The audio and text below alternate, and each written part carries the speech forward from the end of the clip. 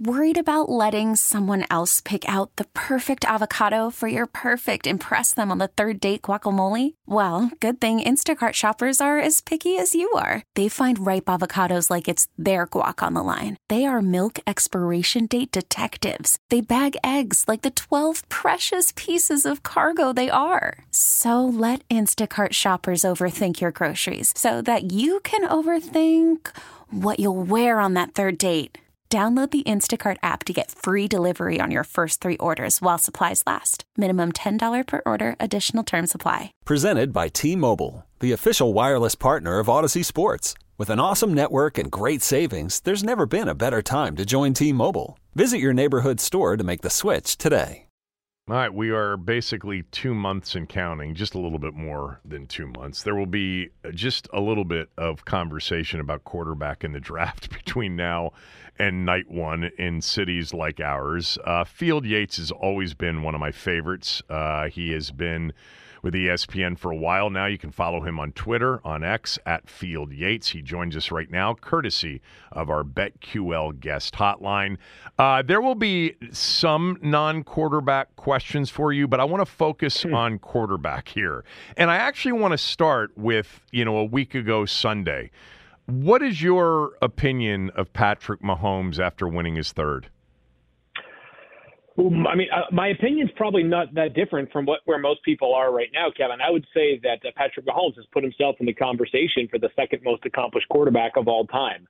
I don't know if this is a hot take, but I'm going to probably stop short of calling somebody the greatest to ever do it when he's maybe only on hole 7 or 8 of the proverbial 18-hole career that I hope that Patrick Mahomes has the chance to fulfill in its entirety. And when the most accomplished quarterback, in my estimation, Tom Brady, holds every statistical passing record that anybody cares about and has 7 Super Bowl victories. So while Mahomes may end up with more, I think that for now his resume relative to Brady's is incomplete. He's the best player on the planet right now, certainly a walking playoff berth for the Kansas City Chiefs, almost regardless of what happens around him on the roster. And in a time in which I do think we have several defining athletes in this generation, whether it's LeBron James and Steph Curry in the NBA or whether it's Sidney Crosby and Alexander Ovechkin in the NHL, I do believe that right now Patrick Mahomes is the signature individual athlete across all sports. To me, that's a fairly significant mantle to be sitting upon.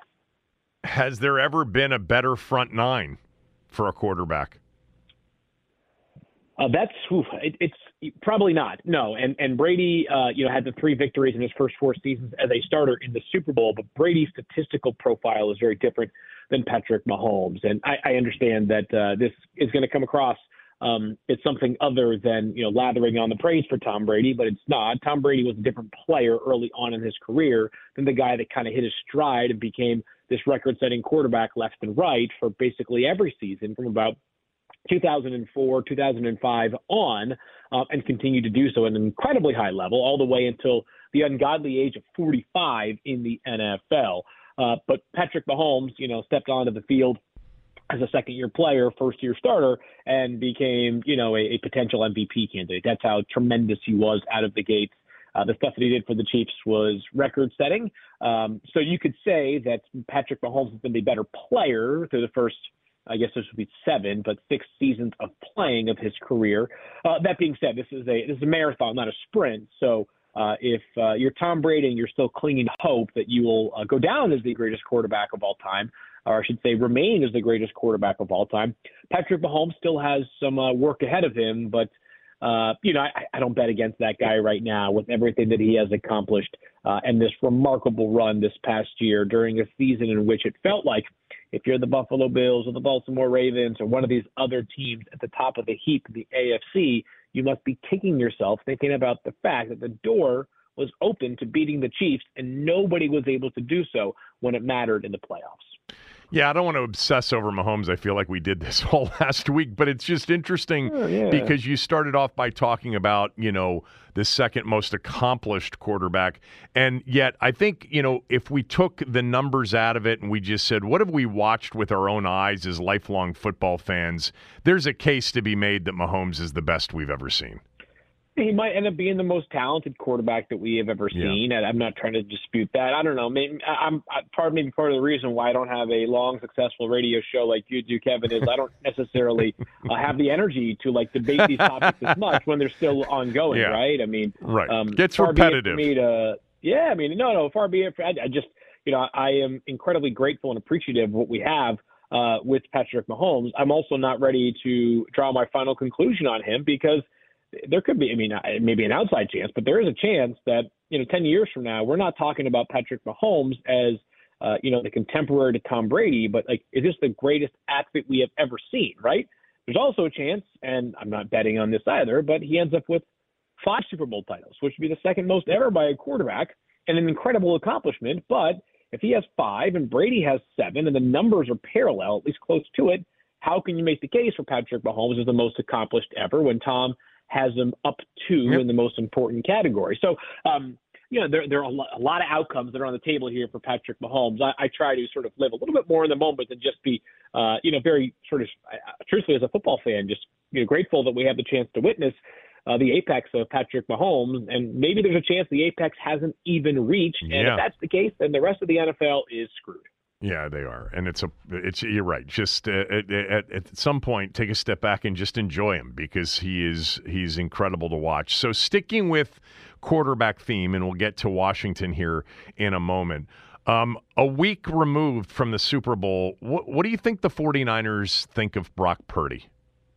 I think they love Brock Purdy, and I think that it's not going to be lip service when you hear Kyle Shanahan lathering on the praise for him during various points this offseason. They love Brock Purdy. They think he's a high-level quarterback. We can debate that externally, whether we think he belongs in the conversation for one of the 8 or 10 best. But the reality is that it's not just what your evaluation is of Brock as an individual player, but it's also your evaluation of where Brock is at his juncture of his career, what juncture he's at in his career, and what resources you have available to dedicate to the quarterback.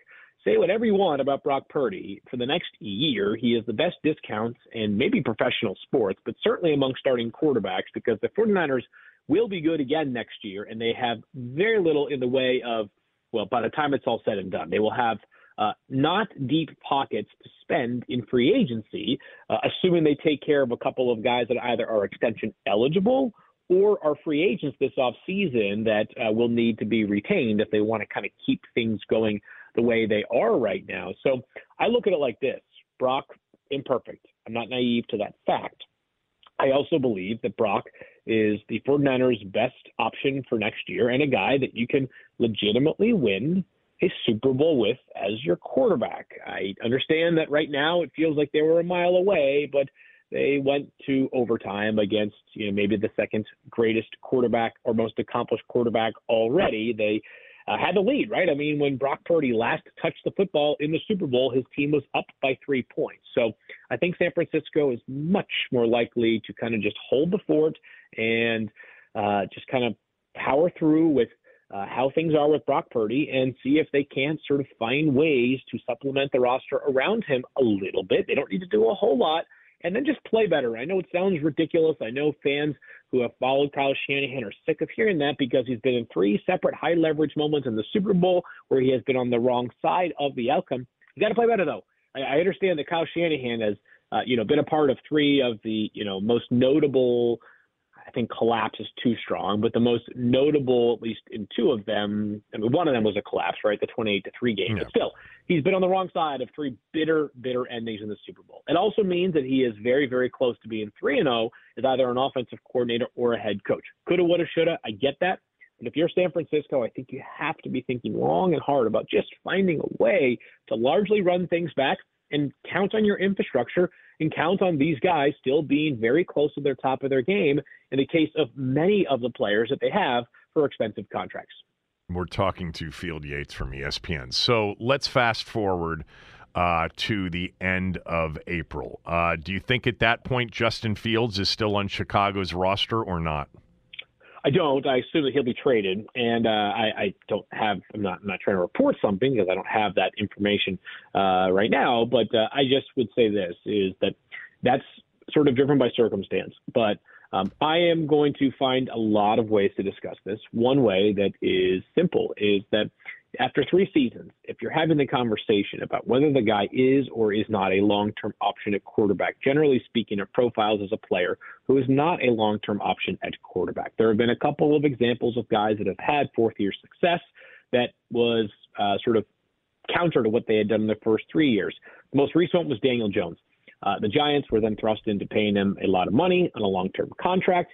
He struggled before getting hurt and now has a second knee injury. He had 2 neck injuries and a torn ACL on the ledger. So the Giants might be in a heap of trouble as it pertains to their quarterback contract. But I think Justin has enough ability to be a starting upgrade for multiple teams around the NFL, Pittsburgh, Atlanta amongst them, especially teams that don't have an obvious path to acquiring a quarterback like the Bears do with the first pick in the draft.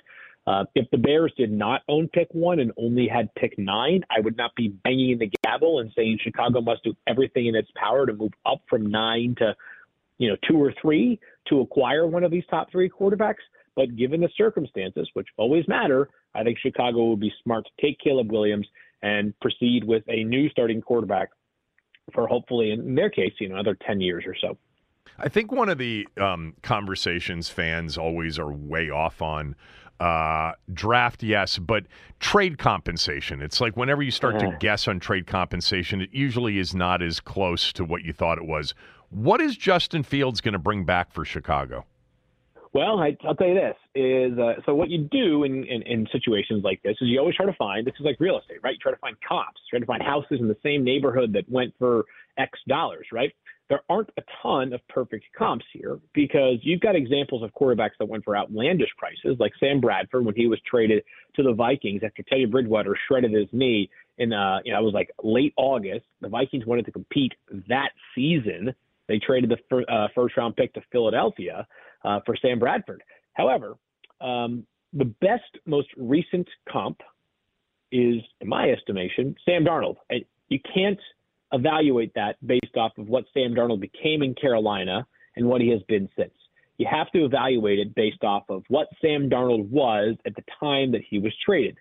Like Justin Fields, highly drafted player. As a matter of fact, he was the 3rd pick. Justin, of course, was the 10th pick in the draft. Sam had basically been a 3-year starter, which included in the first 2 seasons, 36 touchdowns to just 20 interceptions, which is a lot, obviously. Imperfect. I'm not trying to confuse anybody with that. But there were some moments for Sam Bradford in the same way that there have been some moments, more in the case of Justin. But Sam, like Justin, is one of those guys that I think evaluators see a little bit differently depending on who you're speaking with, and some really like Sam Darnold. Yep. So he goes for a 2, and I believe it was a 4, and that goes to the Jets. Do we look back and say that was a bad trade by Carolina? Of course. They made many bad moves. That's why everybody there was fired this past season or off season. But that's probably, to me, a reasonable comp. I think that a first-round pick for the Bears would be hard to fetch, incredibly hard to fetch, absent one thing. The Bears are probably hoping that all these teams that have eyes on quarterbacks, like the Atlanta Falcons, Tampa Bay Buccaneers, Minnesota Vikings, Pittsburgh Steelers, right? They probably want Baker Mayfield to go back to Tampa. They want Minnesota to keep Kirk Cousins, and they want the Raiders, and they want the Steelers, and they want the Falcons to all have no option at quarterback, and the Broncos the same way, because if you can get 3 or 4 interested parties, maybe what could be a second and a fourth becomes a second or a third, or maybe in a completely unlikely, but perhaps circumstance, there is a late first-round pick involved. So I'd be very, very surprised if they got a number 1 pick.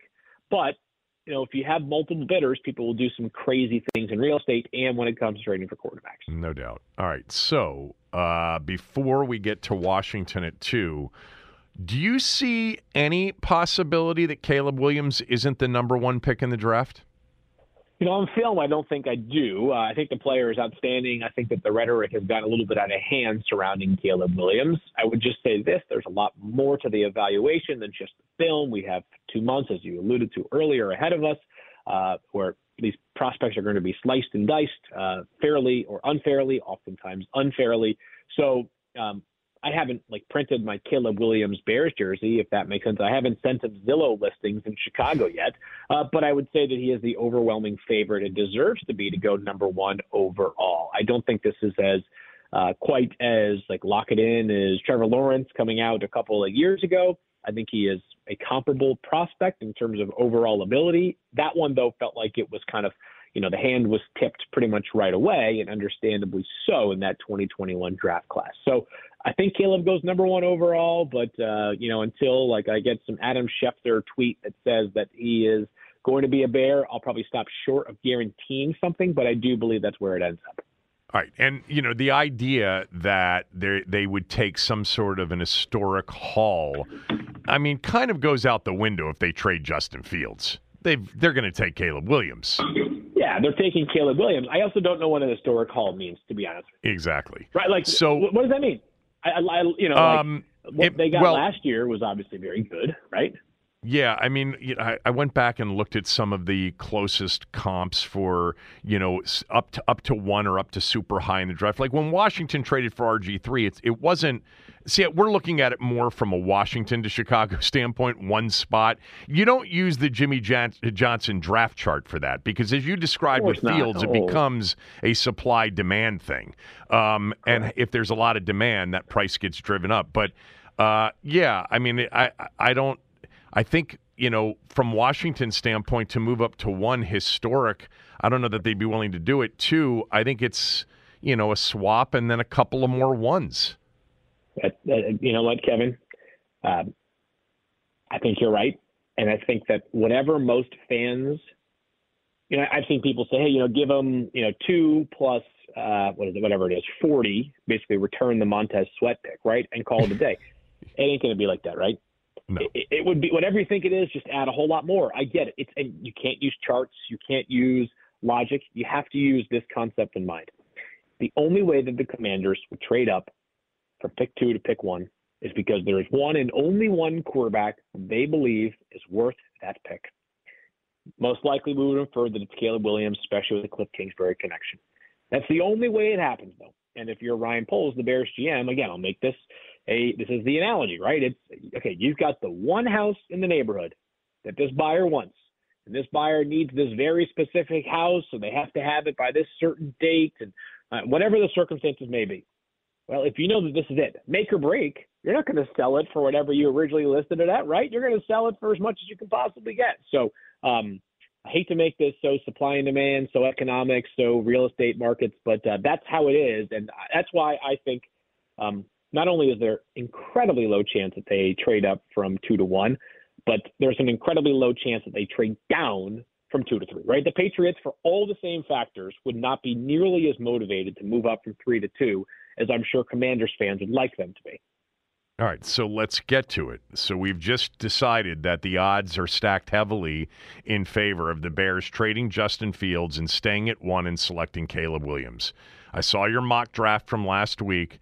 You like Washington to select Jaden Daniels. Why? I love the player, and I think that people have to understand very quickly that when you put one player in your mock, a spot ahead of the other does not mean that you have like this my evaluation of Jaden Daniels is not so far superior to Drake May that I think it will be a massive error, right? As a matter of fact, it's possible the Commanders think that Drake May is a superior player. So I'm not ruling out that possibility. I will just say this, that, Jaden Daniels did as much as you could possibly do in one college football season to boost your stock. He was absolutely electric this past season, 40 passing touchdowns, only 4 interceptions, so minimal turnovers this past season, led the country, at least amongst FBS players, in terms of yards per attempt. He changes the way, he tilts the field in a way that no other quarterback in the class does because of the rushing ability. But this is not to be mistaken for a guy that comes out of college who can only run. He is a very gifted and natural thrower as well. He excels on vertical throws down the field. The wide receivers in LSU had some shades of the Commanders in the sense that they had multiple very talented guys. They crushed it on wide receiver screens as well. It's important that your quarterback distributes the football accurately and in a spot for those wide receivers to run after the catch with the football in their hands. All of those areas were great strengths of Jaden Daniels. And I'll say this until the draft begins on April 25th. When the moment was at its biggest, Jaden Daniels was at his best. I understand it's LSU. They're never going to be this team that is totally bereft of talent. But I'm just telling you, they were not as good as a 9-win team last year that besides they lost an absolute shootout to Ole Miss. By the way, like one of the worst defenses in school history this past year for LSU. Ever. So he really needed to carry a significant load. And go back and just find like the absolutely terrible game from Jaden Daniels. You'll be searching all the way through that 2023 season, and you won't find it. I mean, absolutely sensational in so many big moments, kind of put the team on his back when they needed the most. And the numbers look like video game numbers, but we're talking about big numbers against great teams. I mean, nearly 400 yards of offense against both Alabama and Missouri. In those games, he had over 100 yards rushing. He had over 200 yards passing. He had four total touchdowns against Missouri, a team that, by the way, is going to have 4 or 5 guys drafted from their defense, including 2 corners, a linebacker, a terrific edge rusher. So that's great competition on the road. He was great in his biggest moments. There's so much to like about Drake May. I am not going to sit here and say a single negative thing about Drake May, but when you put a player 2 as opposed to 3, it is not about what the other guy doesn't do well. It's rather shining a spotlight on what the player, in this case Jaden Daniels, does at a high level that merits that number 2 overall pick. Look, you don't have to pitch me or Denton on Jaden Daniels.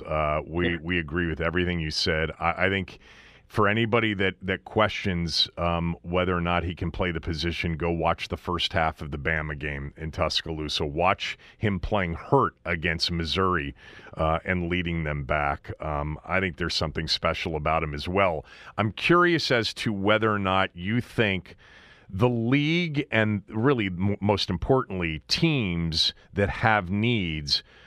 I've had this sense recently from reporting, from mocks, et cetera, including yours, that maybe Jaden Daniels is becoming more of a consensus 2 than Drake May. Yes or no? I don't know that I would go that far. I mean, listen, I've spoken to people that have told me they like him more, right? That Jaden is ahead of Drake May. But I tell people often that I don't confuse the opinion of a few with the opinion of the majority, right? It's also possible that if I kept talking and I talked to 25 more scouts, that I would meet 24 that liked Drake May more than Jaden Daniels, right? So there is a sample size, no doubt, that prefers Jaden Daniels to Drake May. And what I have found over my many years of being around the NFL is that oftentimes the scouting community can be in lockstep. So if you're hearing from several people that Drake May is just a tiny notch behind Jaden Daniels, that might be reflective of how a lot of teams see it. But I'm not here to tell you that I have anything bad to say about Drake May. If he goes number 2 overall, I will not say a bad thing about it. I will not say that they erred in some significant way. What I will be saying instead is they just got themselves a heck of a football player who's built a quarterback factory who gives them a real chance to have a 10-year stable quarterback spot going forward. So a couple more for Field Yates, who's joining us courtesy of our BetQL guest hotline. Do you have any sort of hunch on this new group, Adam Peters, Dan Quinn, Cliff Kingsbury, as to between May and Daniels, what the preference would be? Not one. Nope. Okay. That's fine. And I'm not going to, I wouldn't try to tell you otherwise. Sure. So, no. So tell me what you think about Peters, Quinn, Kingsbury in this new day in Washington without Dan Snyder. Yeah, I've known Adam for a long time. We go back to both of our times in New England, so I think the world of him. He has been around winning programs left and right. Obviously, nearly got a Super Bowl ring with the 49ers 4 seasons ago and was a big part of a team that just came within inches of winning one just a couple of weeks ago as well. But, I think there's one of those terms that probably is thrown around a little bit too much. But he's a scout. The guy's been doing this for a long time in a lot of different capacities. So he's dynamic, as I think people have probably already found out. Through watching him in a couple of his press conferences, I guess both his and Coach Quinn. So a huge fan. I think the franchise is in terrific hands. Adam was probably a few years overdue for becoming a general manager. My guess is that, when you have done as well as he has done, winning Super Bowls with the Patriots and the Broncos, you probably have the rare opportunity to be picky and choosy as a potential general manager candidate. So he waited for the right opportunity. And I think he landed on that right opportunity. So Dan Quinn, I don't know personally, but, I think the reputation is pretty obvious. I mean, one of the more likable and respected guys in all of the NFL, brings some experience at the head coaching spot, which can provide some value. and they should be in just a much different space defensively going forward. The scheme is always going to be solid, and that DQ is going to have the respect of his players. You could tell just how much it bothered. Not that they were disagreeing with this decision, but you can tell how much it hurts guys like Micah Parsons to not have Dan Quinn on their roster or on their team anymore. So I'm excited about the future for sure, for the first time in a long time. Yeah, first time in a long time. All right, one quick one to end, because there's been, some offshore books that have put Kirk Cousins as the favorite to land in Washington. Where do you think Cousins lands? I think it's probably going to be Minnesota, but I have no information there. That's just, I think inertia tends to prevail. So that's my guess. Tends to prevail. It does. That was very nice of you. Really generous time. I appreciate it so much. Take care. All right. Thank you. Yep. Field Yates, everybody, from ESPN, courtesy of our BetQL guest hotline. We'll do some Denton news when we come back, and then I will share with you some thoughts, and you can do the same starting at noon. About the passing of Lefty Driesell over the weekend. Tom McMillan will be our guest at 12:25. Kevin Sheehan Show, the Team 980, theteam980.com. We're also free and live on the Odyssey app. Worried about letting someone else pick out the perfect avocado for your perfect impress them on the third date guacamole? Well, good thing Instacart shoppers are as picky as you are. They find ripe avocados like it's their guac on the line. They are milk expiration date detectives. They bag eggs like the 12 precious pieces of cargo they are. So let Instacart shoppers overthink your groceries so that you can overthink what you'll wear on that third date. Download the Instacart app to get free delivery on your first 3 orders while supplies last. Minimum $10 per order. Additional terms apply. This episode is brought to you by Progressive Insurance. Whether you love true crime or comedy, celebrity interviews or news, you call the shots on what's in your podcast queue. And guess what? Now you can call them on your auto insurance too with the Name Your Price tool from Progressive. It works just the way it sounds. You tell Progressive how much you want to pay for car insurance, and they'll show you coverage options that fit your budget. Get your quote today at Progressive.com to join the over 28 million drivers who trust Progressive. Progressive Casualty Insurance Company and Affiliates. Price and coverage match limited by state law. I'm Sandra, and I'm just the professional your small business was looking for. But you didn't hire me because you didn't use LinkedIn Jobs. LinkedIn has professionals you can't find anywhere else, including those who aren't actively looking for a new job, but might be open to the perfect role, like me. In a given month, over 70% of LinkedIn users don't visit other leading job sites. So if you're not looking on LinkedIn, you'll miss out on great candidates like Sandra. Start hiring professionals like a professional. Post your free job on linkedin.com/recommend today. Hitting the news you might have missed. It's Denton's Daily News. All right, Denton, what do you got? All right, so this first clip, I got a couple of clips for you today. Really went into my bag of tricks with the audio. So this first clip is something that literally just dropped about an hour ago on television that's made its way to social media. We will get to the Rick Pitino stuff, but I feel like this is kind of more prevalent because it just happened. This was from ESPN's First Take. Take a listen to these comments from J.J. Redick on his former coach, now coach of the Milwaukee Bucks, Doc Rivers. Side note real quick, no one's going to react to Doc's audio there. We've been 7 minutes since we showed that audio. Nobody's going to react to Doc's audio? Do you want me to get it repeated for you? He's doing repeat it. We don't have to repeat it. I can repeat it. I've seen the trend now. I've seen the trend for years. What's the trend? The trend is always making excuses. Doc, we get it. Taking over a team in the middle of the season is hard. It's hard. We get it. Just like getting traded in the middle of the season is hard for a player. We get it. But it's always an excuse. It's always throwing your team under the bus. They lose to Memphis. Oh, it's his players. Memphis was playing G League guys and two-way guys. And then you look at his quotes over the weekend. Now he wants to take credit for the James Harden trade to the Clippers working out. He wants credit for that. There's never accountability with that guy. There's never accountability. Wow. J.J. Redick, that's the first time I've heard that. First of all, what Doc Rivers comments were they talking about? Was he trying to excuse make for the Bucks' loss to the Grizzlies the other night? Well, so Doc said over the weekend, over All-Star Weekend, that he wished he didn't take over when he did, and he actually wanted to wait until after the All-Star game, because it was one of the toughest What's the record with him right now? 3-7. 3-7. J.J. Redick played for him. I know he played for him, out in Lob LA. City. Yeah. Played for him in Philly too, right? No, he did not. He played for Brett Brown. Oh, Brett Brown. J.J. Redick's awesome, by the way. He's great in the role of, an opinion maker. He is totally fearless, and I think he's smart. Anyway, look, I've said this about Doc Rivers forever.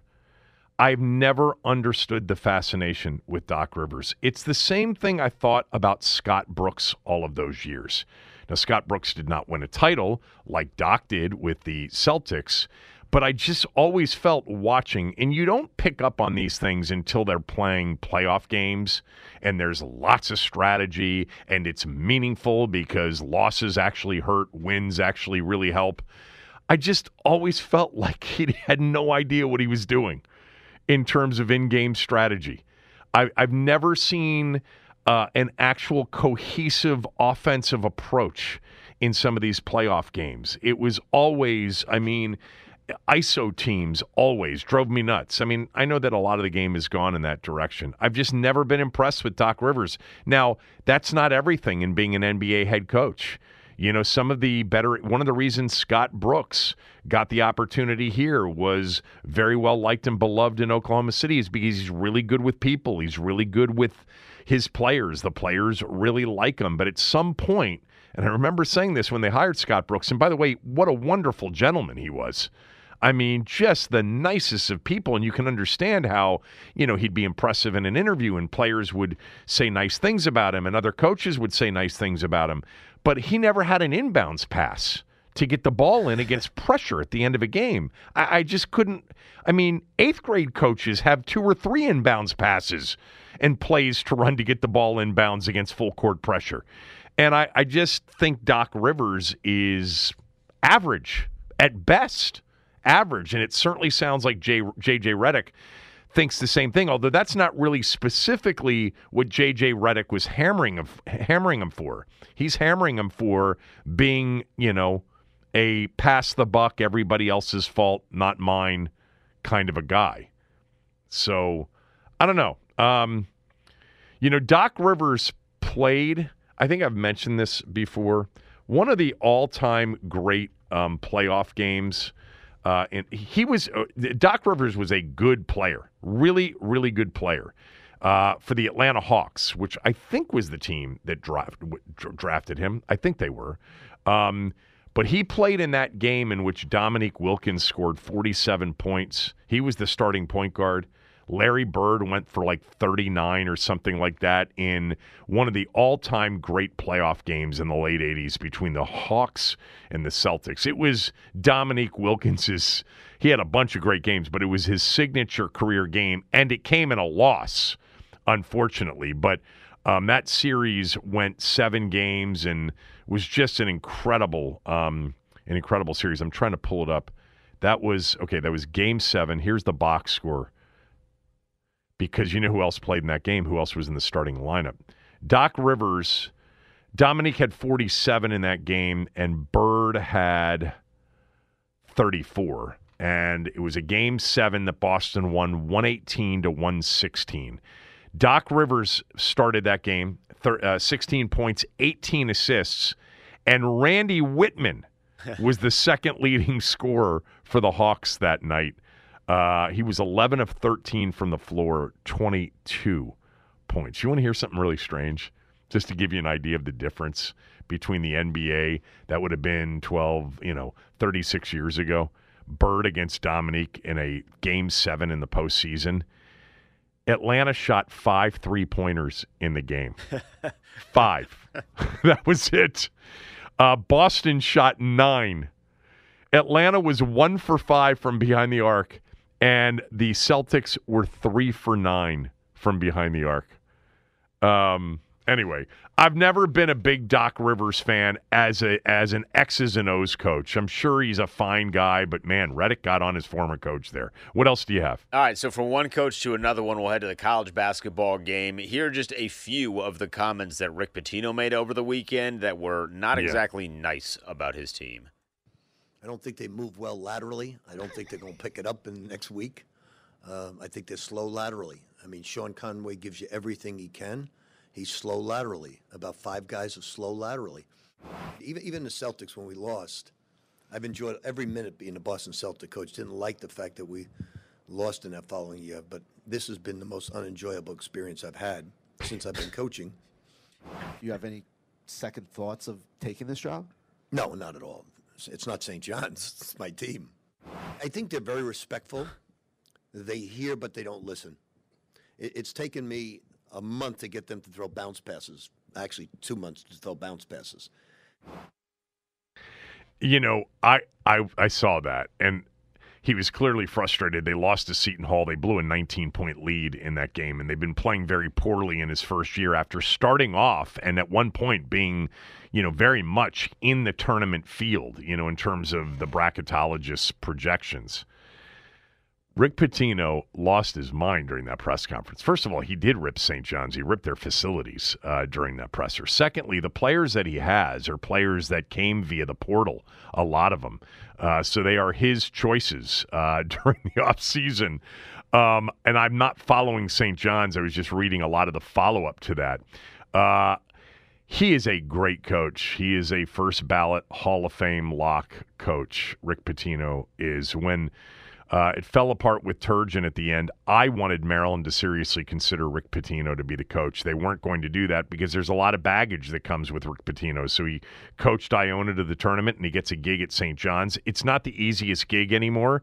If you've ever been to St. John's campus, and right off the LIE there, it's not the easiest place to recruit players. It's not the 1980s with Chris Mullen and Louis Carnesecca in the Big East.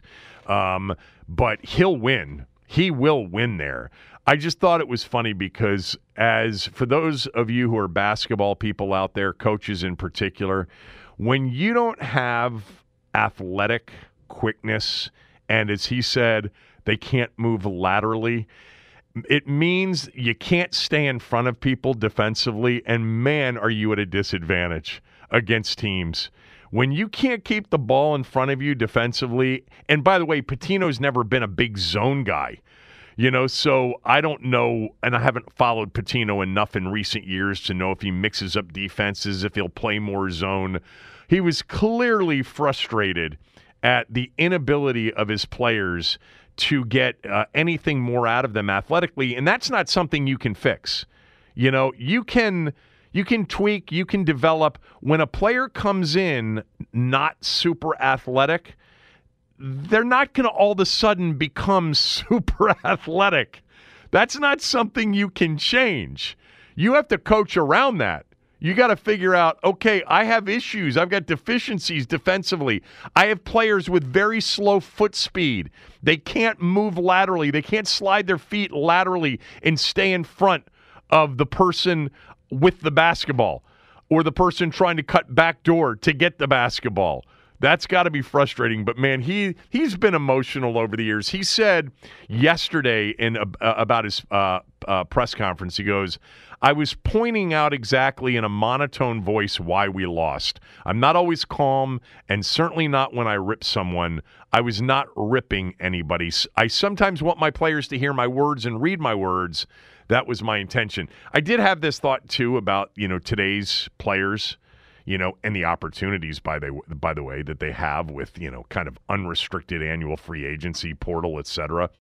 You got to be careful, man. They don't react in the same way. Sometimes that what used to be motivational is now hurtful to too many of the players out there because of the sensitivities to criticism. So I don't know how it'll work. Pitino is a great coach, though, man. Always has been. And it would not surprise me at all, even with their facilities, even with their stature, which isn't very high anymore. It would not surprise me at all if in the next 2 or 3 years, St. John's is a legitimate Final Four contender. What else do you have? So the rumblings out of the NFL, you mentioned franchise tags. The rumblings today are that Mike Evans and Tampa Bay are far apart on a contract extension, and that currently Mike Evans is leaning in the direction of free agency. That could be very frightening, particularly if one Kansas City has a nice offer for Mike Evans and he gets paired with Patrick Mahomes. The wide receiver numbers are high, right, for the tag. Very high. And I don't know what Tampa's cap space is, but, man, without him, he dropped a lot of balls, too, this year.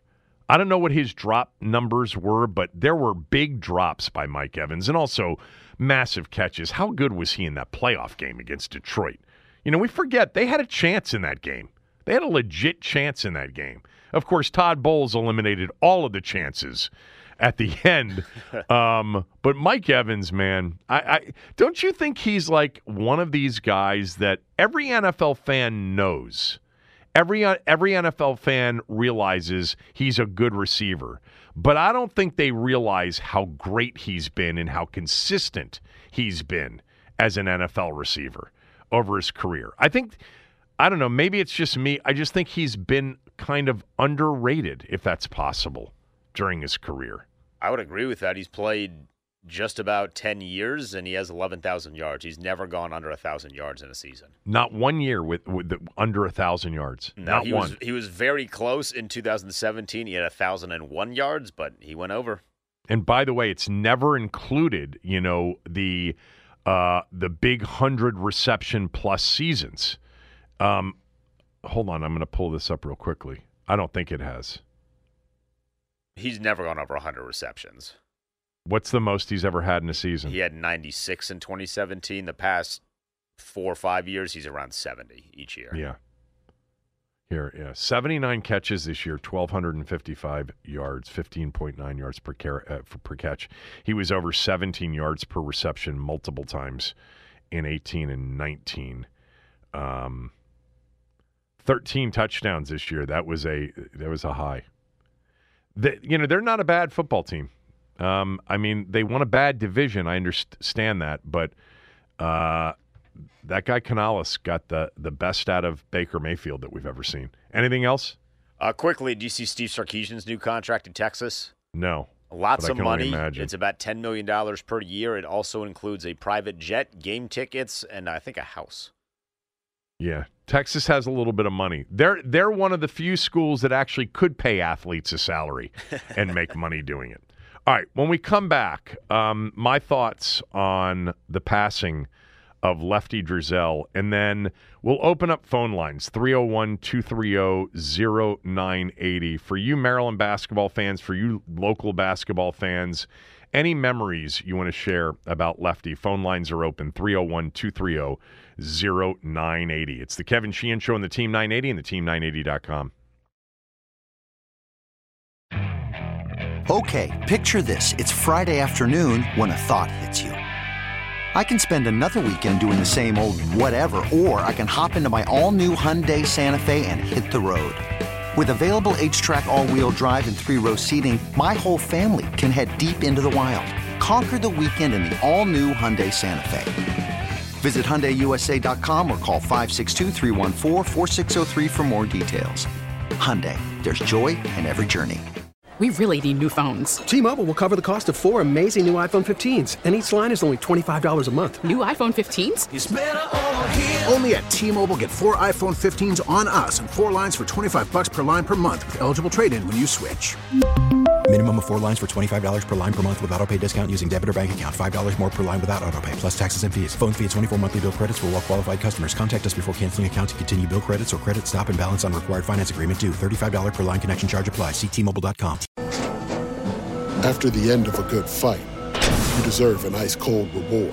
Modelo, the mark of a fighter. You've earned this rich golden lager with a crisp, refreshing taste. Because you know, the bigger the fight, the better the reward. You put in the hours, the energy, the tough labor. You are a fighter, and Modelo is your reward. Modelo, the mark of a fighter. Drink responsibly. Beer imported by Crown Imports, Chicago, Illinois. So, Lefty Driesell passed away over the weekend. Well, I don't know. A ton of Lefty Driesell answers started just that way. Well, I don't know. with that Southern Tidewater Virginia accent. But we didn't know anything, and he always knew the answer. I'm not sure there's ever been anybody more impersonated, more imitated over the years for people of a certain age than Lefty has been, and really South throughout ACC country. But, you know, what they say about imitation, sincerest form of flattery. I can coach. You know, Leonard is a warrior, he said after one of Bias's games. Maybe the funniest of all time was when he was asked a question about playing games in the Alaska shootout years ago, and the game didn't count among the, you know, number of games that you could play during a season. It didn't count as an official game because it was outside the continental United States. Which meant basically they got some extra games to play. And he was asked about it, and he said, well, you know, those games don't count because they're not in the United States. And somebody reminded him that Alaska was actually a state. And he said, well, you know, it's not the United States. And that was Lefty. There's so many smiles, so many laughs in remembering him over the weekend. Not that they just started this weekend, because there's a certain group of basketball fans of a certain age that have been talking Lefty stories for years. A lot of you under the age of 40 don't understand kind of the reaction to his passing. I thought it was really nice. You know, ESPN did a whole thing on him after he passed Saturday. People in college basketball understood the significance of Lefty's passing and understood how important he was to the game. You know, he was a giant in the game. He left an incredible, memorable mark on the game of college basketball. And he was also incredible and impactful in this area. There was something that John Thompson used to say about Lefty. And, you know, it used to bring a smile to my face, especially in later years. And for people like me who got a chance to work with Coach every day in the same building, my feelings changed dramatically about him after I got to work with him, because I was not a Georgetown fan at all, being a Maryland guy. But he used to say, without Lefty, there would have been no Georgetown. Because Lefty was the guy responsible for introducing college basketball to this region. When he showed up in 1969, high school basketball was the biggest thing in terms of basketball in this area. It's true. John Thompson coached St. Anthony's. Morgan Wooten was at DeMatha. These were not only local powerhouses, they were national powerhouses. And if you were reading the post-sports section, my father and his friends would tell me, you know, in 1970, it was more likely during basketball season that the headlines would include a high school result than a college result. Isn't that crazy to think of? But Washington, which has always been kind of a big, small town, as some people say, about it, was a smaller town in personality for sure back then. But when he arrived at Maryland after leading Davidson, sleepy little Davidson, to 2 Elite Eights, multiple, you know, top 10 rankings, multiple times ranked number 2 in the country, it was a big deal. And he made the claim that he was going to turn, you know, Maryland into the UCLA of the East. He never got close to that, but he turned Maryland into a powerhouse and simultaneously made college basketball the number 2 followed entity in this town for a long time. When he got here, the Senators were 2 years away from moving, so no baseball. The Bullets were in Baltimore. There were no Caps. And even during the 70s, when the Bullets moved from Baltimore to D.C. or to Landover, they weren't anywhere near as popular as Maryland basketball was. The Caps were terrible. Hockey was new. They didn't really even make a dent. It was Redskins 1, Terps Hoops number 2. And then Georgetown became a big part of that conversation as well. We're a completely different sports town than we were in the 70s and the 80s. Completely different. I would say even almost into the 90s. You know, the Gary Williams run here, Some of the highest rated non-Redskins games ever watched on local television, sporting event-wise, were Maryland basketball games involving Gary Williams' teams, in the 90s and the 2000s. But Lefty made college basketball relevant in this area. And we're so much better off because of it, even though I feel like in recent years, college basketball has definitely tailed off in popularity, not just here, but around the country for so many different reasons. And this, as I mentioned, we've become a pro sports town. We've become a more northeastern personality and otherwise city with 4 major pro sports teams, and they take precedent over the college teams. Even though, most people understand this, when Maryland's really good, and I'm talking about top 10 good and, deep into the tournament contention good, it's still one of the hardest tickets to get when they're good, but it's become more bandwagon in recent years. There was this word always used to describe the left-hander when he coached. It was colorful. It was in his bio, anything you would read about Lefty, even over the weekend, one of the more colorful coaches that ever coached in college basketball. And it was the part of the definition of the word that reads, it's like the second, part of the definition, interesting, lively, and exciting. And he was all of that. It is always great to hear reporters who covered Lefty during his day tell Lefty stories, about interviews or press conferences. He was must watch, must listen to. But he was so much more than colorful. He was so much more than just here to entertain us. He was a winner. I mean, he was a winner, not a national championship winner, not a Final Four coach, which has always been kind of a mark on his record, a negative mark on his record, but it was different back then. Lefty, when he retired from Georgia State in 2003, 786 wins. That was number 4 all time when he retired, behind Bobby Knight, Adolph Rupp, and Dean Smith. That was the list. That Lefty didn't win a national championship like Knight, Rupp, and Smith. What didn't take teams to Final Fours, but everywhere he went, he won a lot more games than he lost. He never coached in a national championship game, never won a national championship game, never coached a team to a Final Four. He did coach in the Elite Eight 4 different times. All right. And for those of you who know about the story of the 1974 season, his best team couldn't even play in the NCAA tournament.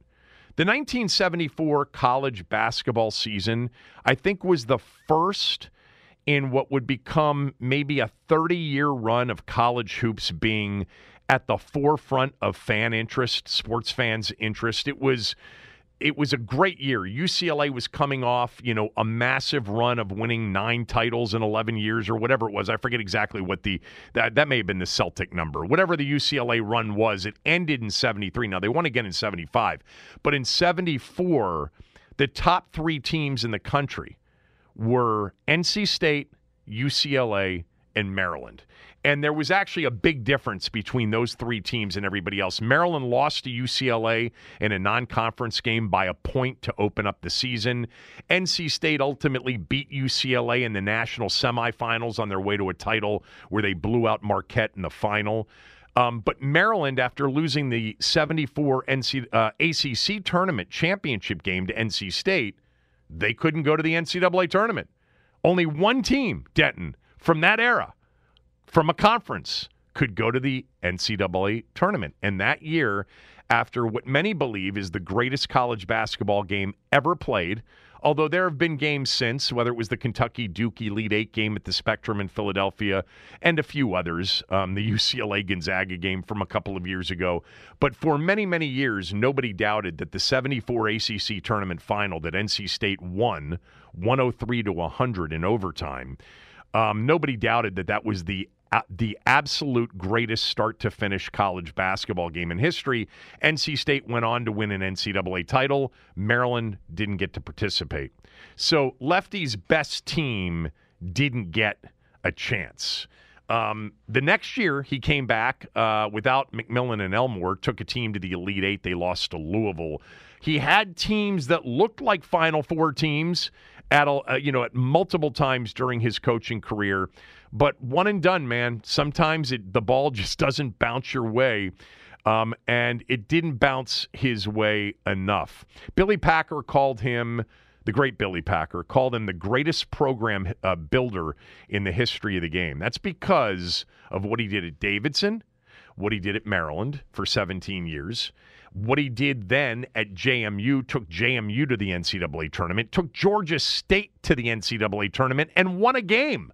They upset Wisconsin in the 2001 NCAA tournament, and then got to play Maryland in the second round. Lost that game. That was Maryland's first trip ever to the Final Four. But he was an incredible program builder, and for many, many years, he was one of just two coaches to take 4 different programs to an NCAA tournament. He was an incredible innovator and marketer. He created Midnight Madness. Most of you know that story. He was the first to take seats and put them on the floor. He was the first to move students closer to the floor to create a much different environment. Sabah sent something to me. She sent me this video of Hubert Davis, the North Carolina coach, doing this interview this week with local Carolina reporters, and he was asked to reflect on Lefty, and he said, I don't want to reflect on Lefty as much as I want to reflect on Cole Fieldhouse and how, for him, it was the toughest place, that and Reynolds Coliseum at NC State, that he had to play in during his career in Carolina. And Lefty was a big part of making Cole just an incredible building. Lefty was an incredible recruiter, especially in his first 10 years. Denton, Maryland, in the 1970s, they got the number 1 player in the country 4 times. 4 times. Tom McMillan, who will be our guest at 12:25. Moses Malone, who never played. More on him in a moment. Albert King, and then a player named Reggie Jackson, who was a point guard out of Philadelphia, was the number 1 player in 79. And Lefty got the number 1 player 4 times.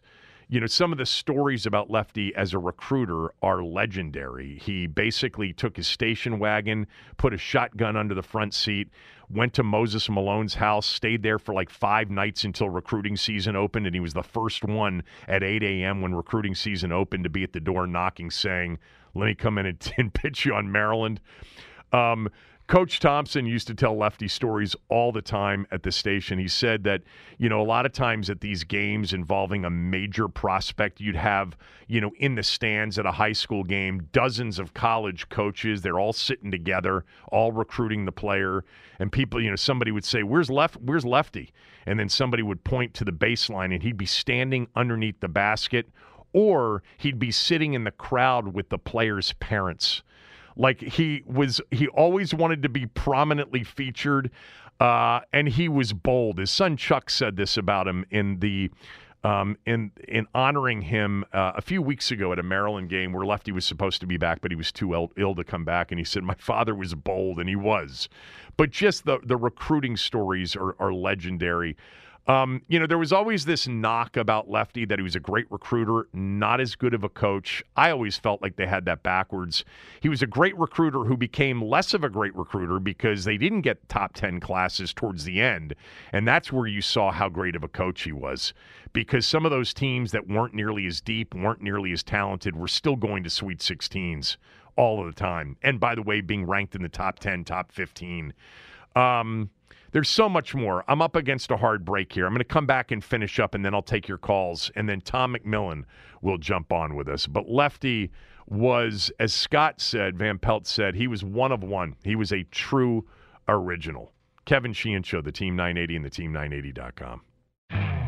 You could spend the weekend doing the same old whatever, or you could conquer the weekend in the all-new Hyundai Santa Fe. Visit HyundaiUSA.com for more details. Hyundai. There's joy in every journey. This episode is brought to you by Progressive Insurance. Whether you love true crime or comedy, celebrity interviews or news, you call the shots on what's in your podcast queue. And guess what? Now you can call them on your auto insurance too with the Name Your Price tool from Progressive. It works just the way it sounds. You tell Progressive how much you want to pay for car insurance, and they'll show you coverage options that fit your budget. Get your quote today at Progressive.com to join the over 28 million drivers who trust Progressive. Progressive Casualty Insurance Company and Affiliates. Price and coverage match limited by state law. T-Mobile has invested billions to light up America's largest 5G network, from big cities to small towns, including right here in yours. And great coverage is just the beginning. Right now, families and small businesses can save up to 20% versus AT&T and Verizon when they switch. Visit your local T-Mobile store today.